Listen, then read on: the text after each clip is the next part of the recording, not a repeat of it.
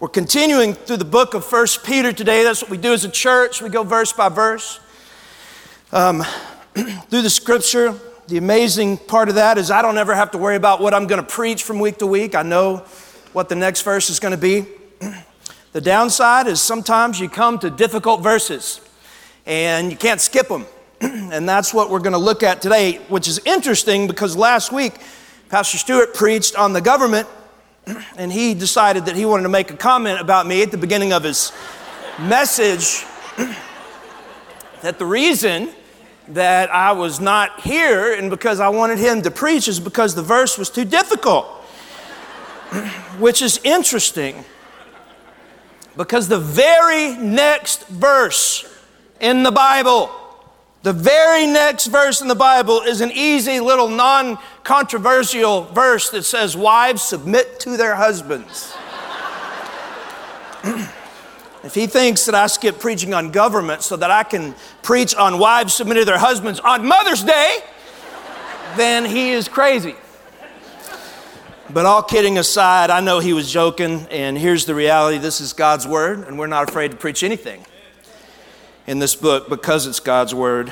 And so let's jump in. But before I do, I want to give you a couple things or address a couple things about this subject of wives submitting to their husbands. There have been, number one, there's been a few scriptures and really all the Bible that I think have been more misunderstood and probably more abused than this one. Men throughout history have used this text to subjugate women, or to get women to do whatever a man says. It's also been misunderstood to argue by some that women are lesser than men or not equal to men. And when you really start digging down into the intended meaning of this verse, you realize it means none of those things at all. It never has, and those things never were the intended meaning of this verse. Two, it's important to look at this text where wives are called to submit to their husbands in light of the overall treatment of women in the scripture, in the Bible, which over and over again does something radical for a first century culture, and that is to make it absolutely clear that women are equal to men in the eyes of the Lord. Galatians, don't turn there, just listen, Galatians 3:27. It's a radical statement that Paul makes. He says, for as many of you were baptized into Christ, you have put on Christ. There's neither Jew nor Greek. There's neither slave nor free. There is no male and female, for you are all one in Christ Jesus. And if you're Christ, then you are Abraham's offspring, heirs according to the promise. And that statement right there is absolutely radical for a first century document. Because he's just said that women alongside men are heirs to an inheritance and to the promise. Okay? In the same way that a firstborn son would be an heir to the inheritance of the kingdom of his father, the scripture just said that women are co-heirs with men in the inheritance of the kingdom of God. And I don't know another document in all of ancient civilization that elevates women to equal status with men, but the Word of God does over and over again. So keep that in mind as we look at this text. Three, it's absolutely critical, and when I say it's critical that you don't look at this verse as a standalone verse. It was never meant to be. It's meant to be viewed through the lens of the context that Peter is talking about in chapter 2. And what is the context of chapter 2? Chapter 2 is the context. Peter's saying that part of being a believer is that you don't just submit yourself to God, but part of being a Christian is that you voluntarily submit to different institutions and things in your life because God has placed them in your life. For example, last week we talked about government.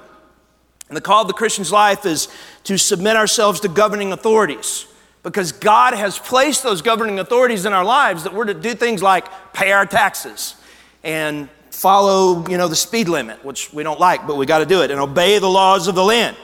And then in the next thing, which we don't really have time to get into today, but Peter addresses another controversial subject. He makes the statement, he says, servants, be subject to your masters. Submit to your masters.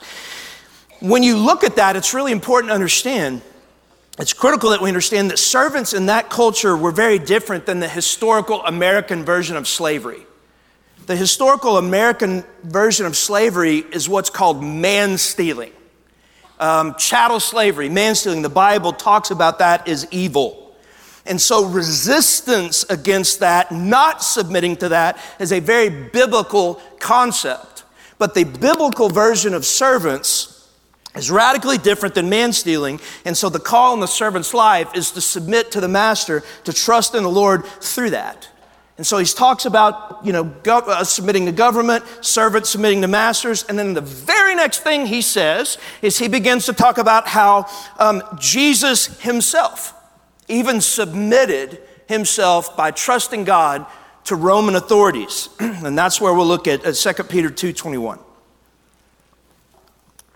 It says, "For to this you have been called, because Christ also suffered for you, leaving you an example so that you might follow in his steps. He committed no sin, neither was deceit found in his mouth. When he was reviled, he did not revile in return. When he suffered, he did not threaten, but continued entrusting himself to him who judges justly." Now, guys, I want you to think about, church, just how much Jesus was submitting himself in the moment of the cross. How much he was submitting himself to God, how much he was submitting himself to the Roman authorities. He did it even to the point of death at any moment. At any moment during the duration of the cross, Jesus could have called down Gabriel and the archangel Michael and several thousand angels and gone straight running Old Testament on those that were persecuting him. But he didn't do it when he could. He could have. He was submitting himself. Jesus trusted God, voluntarily submitted himself to the Romans on the cross. Why did he do it? Why did he submit himself? Here's the answer: because God had a plan. God had a plan. God had a very specific plan that he wanted Jesus to fulfill through his submission. And what was that plan? That plan is for you and me to receive salvation through Jesus' death on the cross. Okay, now, I'm going to say something, and I want you to listen to me very carefully. And if you don't hear anything I say today, I want you to hear this.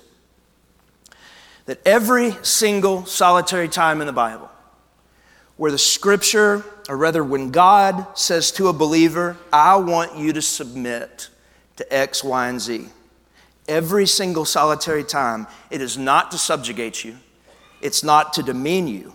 It's always because God has a greater God-glorifying plan that he wants you to fulfill through that submission. Scripture says Christians trust in God, submit to the government because God has a plan that he wants you to fulfill. Christian servants, trust God, submit to your masters. Why? Because God has a plan that he wants you to fulfill. Christ Jesus himself trusted God, submitted himself to the Roman authorities. Why? Because God has a plan that he was fulfilling through the cross. And it's in that context that God looks at his precious women and says, "I'm asking you to do this. I'm asking you to submit yourself to your earthly husbands because God's saying, I've got a plan. I've got a greater God-glorifying plan that I need you to fulfill." And so this call on the women of God to submit to their husbands is in no way, it's in no shape, form, or fashion some sort of backwards, culturally outdated, evil attempt to subjugate women like the culture says it is. But when you look at it in the context, God's saying, women, I am asking you to do this for something that's more important than your wildest imagination. And we'll see what that is in just a second. So before we jump into any kind of context of like what it looks like for women to submit to their husbands, let's go back and look at this greater God-glorifying plan that women are being called to fulfill through this act of submission. Go back to verse 23. 1 Peter 2:23. When Jesus was reviled, he did not revile in return. When he suffered, he did not threaten, but continued entrusting himself to him who judges justly. And so Peter reminds us, hey, even Jesus himself, the Son of God, submitted himself to the Romans to fulfill this greater plan by God. Now, in the very next verse, Peter tells us what the plan was, lays it out for us. Look at verse 24. He himself bore our sins in his body on the tree, that we might die to sin and live to righteousness. And by his wounds you have been healed. And so Peter is talking about submission because God has a greater plan. And then he points us to the ultimate picture of submission, which is Jesus himself. Even Jesus submitted himself to this greater God-glorifying plan of you and I being able to be saved through his blood. Now I want you to listen to me. Everybody look at me. In the very next verse, the very next words out of Peter's mouth are 1 Peter 3:1. And here it is. He says, likewise, wives, be subject to your own husbands. So that word likewise right there shows us that this is not an isolated verse meant to subjugate women, because the word likewise literally means in the very same way. Okay? And so Peter is speaking directly to the women of God. And he says, likewise, in the very same way that Jesus Christ himself submitted to the Roman authorities to fulfill this greater God-glorifying plan, likewise, in the same way, wives, I'm asking you to submit to your husband to fulfill this greater God-glorifying plan. Okay? Now, here's the question.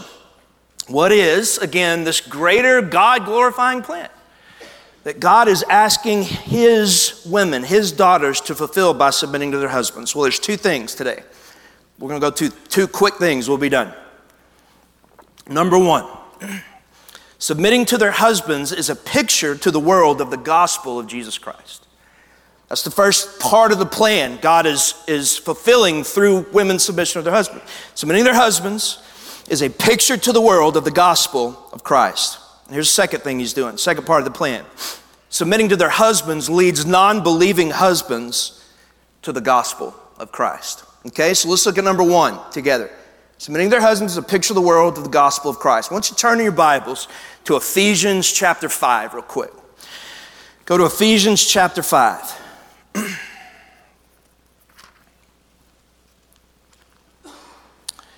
Paul is talking about this very thing. He's talking about marriage. He makes the same statement about submission. But then he's going to point and show us that this submitting is not just something meant to subjugate women, but it's actually a picture of something that's critical. So Ephesians 5:22. Paul says, wives, submit to your own husbands as to the Lord. So you do it as to the Lord. You do it for the Lord. He says, for the husband is the head of the wife, even as Christ is the head of the church, his body, and himself its Savior. Now, as the church submits to Christ, so also should wives submit in everything to their husbands. Then he says, husbands, love your wives, as Christ loved the church and gave himself up for her. Okay, now, Paul's talking about marriage. And he starts off by talking about the different roles that men and women play in marriage. He talks to the men. We're going to look at it next week. He says, men, I want you to love your wives in the way that Christ Jesus loved the church. And then he looks at the women and he says, women, I want you to submit to your husbands in the way that the church submits to Jesus. Okay? And then in verse 31, go ahead and look at it, he quotes Genesis 3, all the way back at the beginning of the Bible, when one of the first things God ever says about marriage, Paul quotes it. Ephesians 5:31. He says, therefore a man shall leave his father and mother and hold fast to his wife, and the two shall become one flesh. Okay? And then the very next verse, Paul is going to drop a theological nuclear bomb on us because he's going to tell us exactly why God created marriage. In verse 32, he says, this mystery is profound. What mystery is profound, Paul? The mystery of a man leaving his father and mother, clinging to his wife, and the two of them becoming one flesh. He's saying that mystery is profound, and in the next statement, he's going to tell us what that thing, two people becoming one, man and woman becoming one flesh, what it's meant to portray. Paul says in verse 32, this mystery is profound, and I am saying that it refers to Christ and the church. What refers to Christ and the church, Paul? He says marriage does. So what Paul just said is this whole marital dynamic where the husband loves his wife like Christ loved the church, and the wife submits to her husband like the church submits to Christ. He's saying, everybody look at me, he's saying that is meant to be a picture of the gospel of Jesus Christ to the world.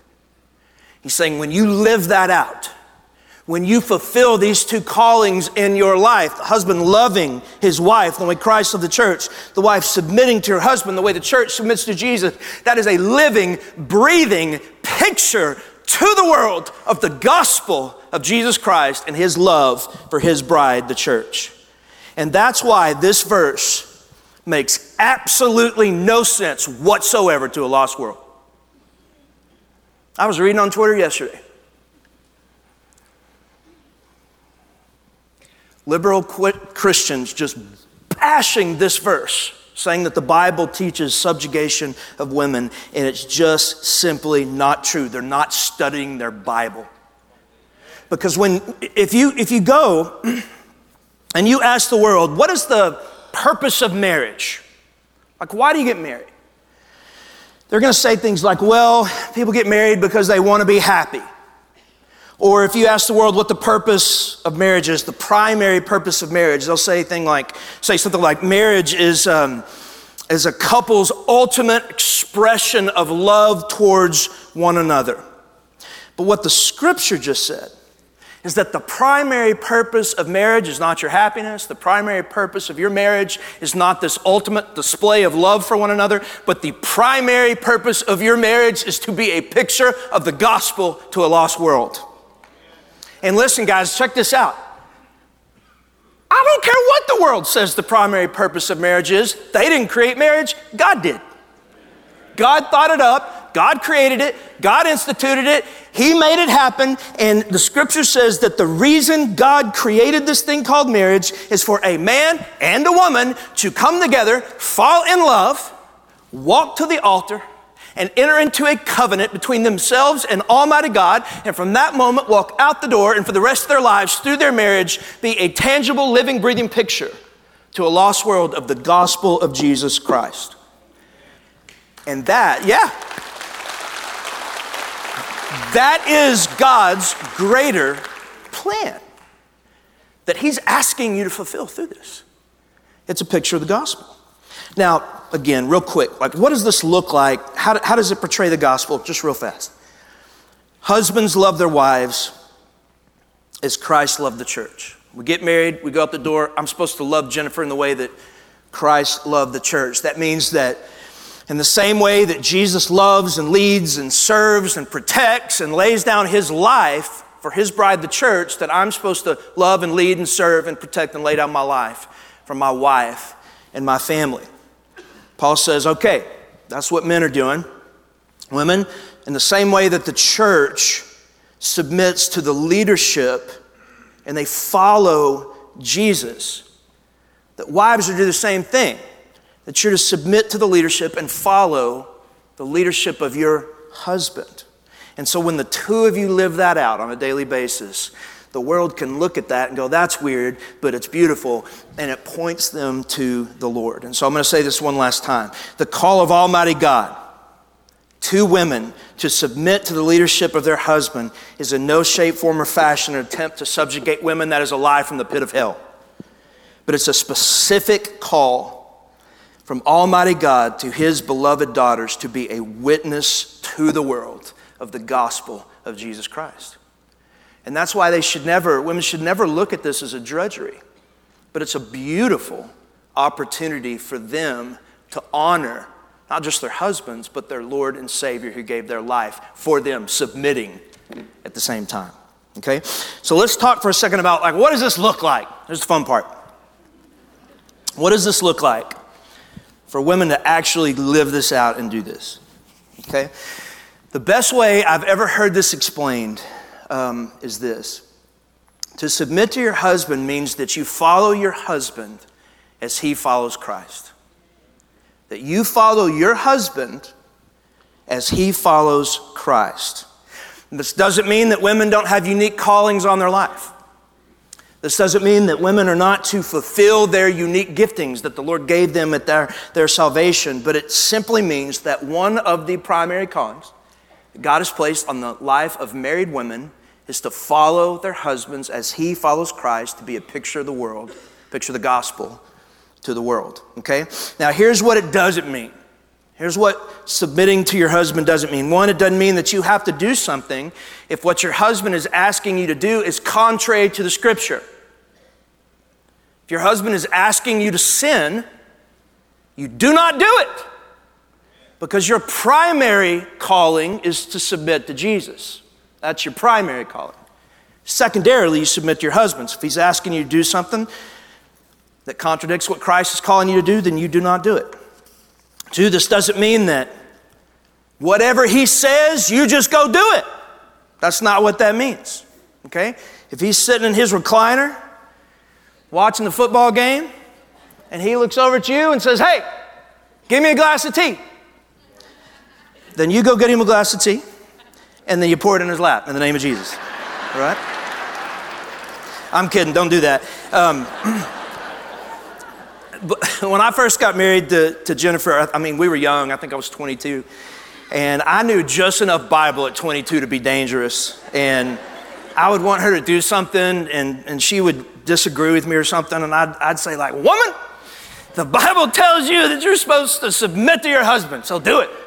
And she would look back at me without even blinking and say, "Well, if you start loving me like Christ loved the church, then I might do it," right? And as y'all are clapping, women, I want you to know that neither of those is biblical. That brings us to an important point, men. Let me talk to you for a second. We're going to dig deeper into this next week, but there's a lot of men that expect wives to submit to their husbands in the way the church submits to Christ, but they aren't willing to love their wives in the way that Christ loved the church. In order for your wife to be in an environment where this is a joy, for her to live this out, you got to live out your calling, right? And if you're being an angry, demeaning jerk, this isn't going to be easy for your wife to live out. But if you are loving your wife in the way that Christ loved the church, the overwhelming majority of godly women in this world, it's going to be a joy for her to live this out. So let me give you, I'll give you one example of where I think that Jennifer did this really well. And it was a beautiful picture of the gospel to me and to the world. When I was 27, I got a call. It's a long story, but I got offered the opportunity to plant a church in Austin, Texas. And the interesting thing about it is that I'd been praying for close to 3 years. Like, God, I'm not going to plant a church unless you want me to do it. And so I'm not going to do it until you make it crystal clear. And so I was seeking the Lord and seeking his wisdom, seeking his direction. Well, long, cool story, but it became crystal clear that I was going to be given the opportunity to plant a church in Austin, Texas. And on the way home from when I found out that that was going to happen, I called Jennifer. And I said, "Baby, start praying, because the Lord has answered my prayer and he's made it crystal clear that I'm supposed to plant a church. We're supposed to plant a church in Austin, Texas." And what she said to me, I'll never forget. She said, "Matt, I don't have to pray about it because I know you already have. And if Jesus is calling you to this, I'm in." She did it. She left her home. She left a high-paying job, 2 little babies in tow. came to Austin with me, which is from the devil. And I made $18,000 my first 2 years. We were poor as we could possibly be. We lived in this really ratty apartment. Did she do that because she loved me? Yes. But the real reason that she did it, and she'll tell you this, is because she loves Jesus. And it was an honor in her life to follow me because she knew that I was following Jesus. I'm so thankful that she did. I mean, God used that church in profound ways that never would have happened had she not been willing to live this out and make this really tough decision. And make no mistake, I've seen so many young men over the years have to say no to the call of God on their lives because they were married to women that for selfish reasons absolutely refused to follow their husbands as their husbands, follow Jesus. Now, I'm not saying, I want you to hear me clearly, I'm not saying that men aren't to ask their wives' opinion. It's critical that you do that. I'm not saying that you don't seek your wife's wisdom. That's one of the primary reasons she put that woman in your life, is because she's smarter than you, right? You ask her opinion, you seek her wisdom. And I'm not saying that at times you don't submit what you feel is best to do because it may not be best for your wife. Sometimes loving your wife like Christ loved the church means that you say no to something you might think is best for you. But what I am saying is far too often what I've seen is for really selfish reasons. I've seen it a bunch. For really selfish reasons, instead of the wife following her husband as he followed Christ, the husband was forced to follow his wife as she followed her selfish desires. And so wives, submitting to your husband means that you follow him as he follows Jesus, so that you can be a picture to the world of the gospel of Jesus Christ. Now, real quickly here, I want to speak to unmarried women. Let's read the text again. If you're not married, I want you to read this. 1 Peter 3:1. Watch what it says. It says, likewise, wives, be subject to your own husbands. Y'all catch what it's saying there? Likewise, wives, be subject to your own husbands. It's important to remember, women, that this is not a blanket call for all women to submit to all men.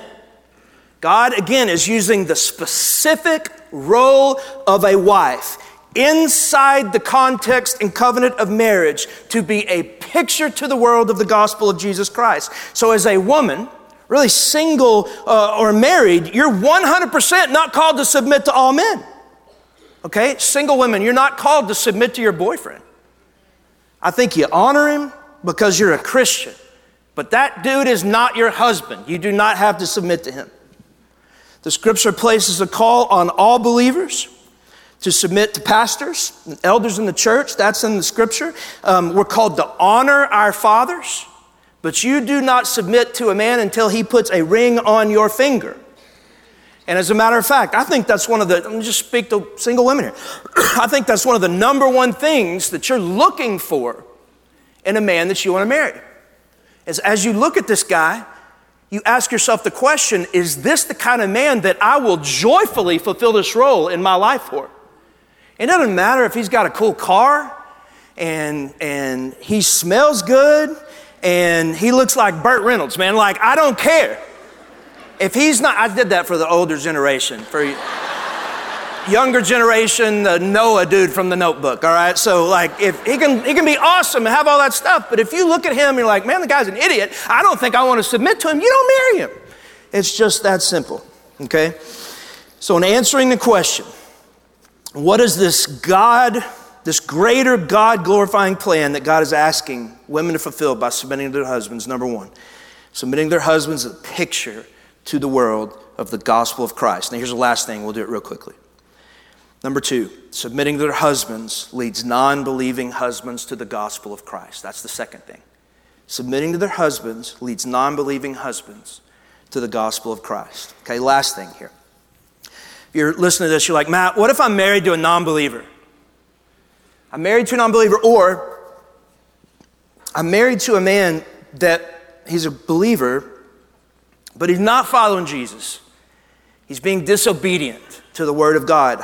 What does this look like? Like, how do I do this? Do I still need to do this? Again, you never submit to him and he's asking you to do something contrary to the word of God. But let's look again at what Peter says about women submitting to their husbands, even non-believing ones. Check this out, 1 Peter 3:1.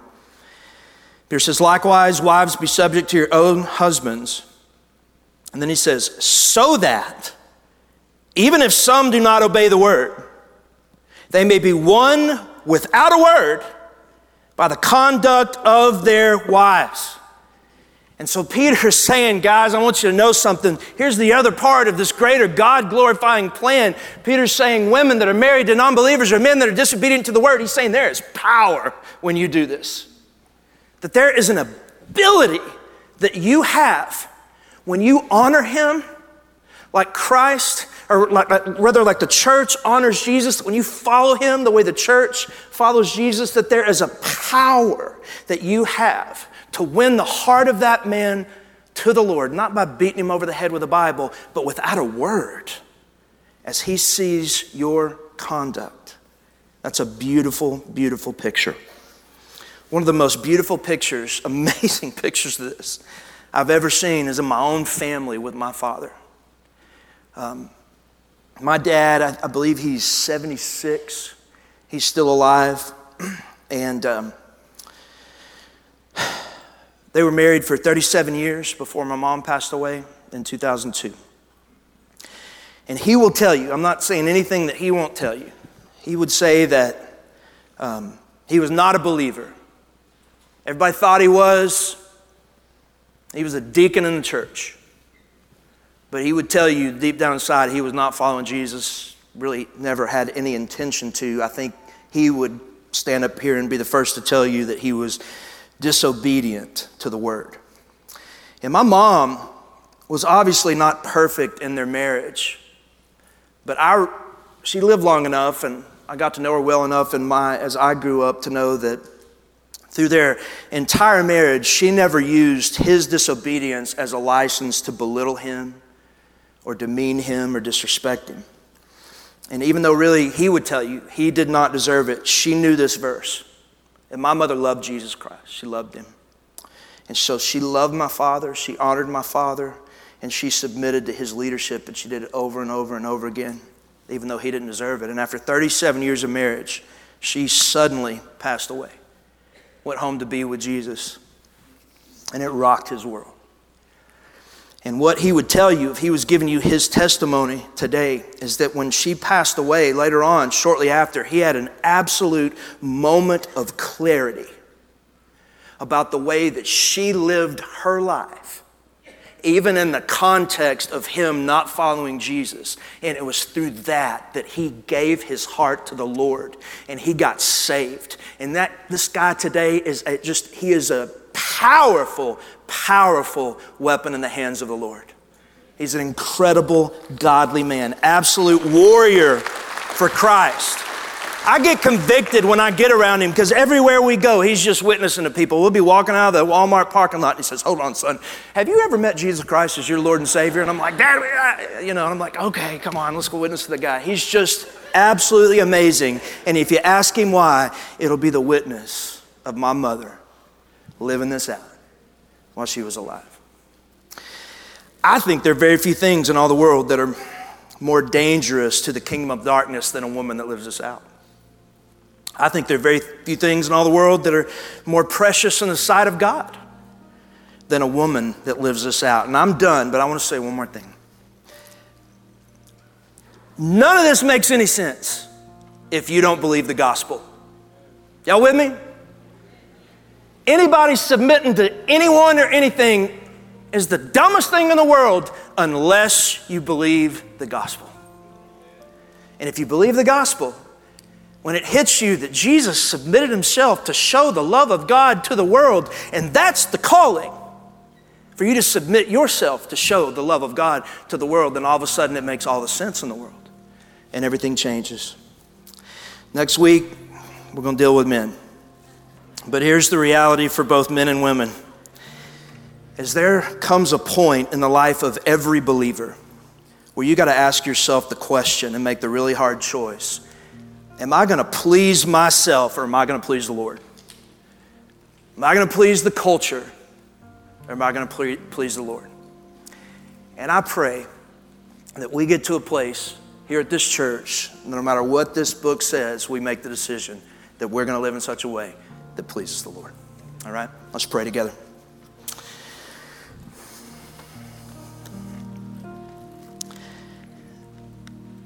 Lord, I thank you for my mother that I miss terribly. I wish that she could have seen my children grown up. I know she would have adored them. I thank you for the witness in her life. I thank you for my father who loves you today in many ways because of her. Lord, I pray for the wives in this place that are married to men that are disobedient to the word. I pray you would give them strength. Give them strength to love those men well, even though they don't deserve it. Father, I pray for the men that we would lay down our lives the way that Christ laid down his life for the church so that we can love our wives the way that Christ loved the church. Lord Jesus, we love you. If there's anyone in the world that's worthy of this, it's you. I pray that Sagemont would be a beautiful picture of the gospel. We ask that in Jesus' name. Amen.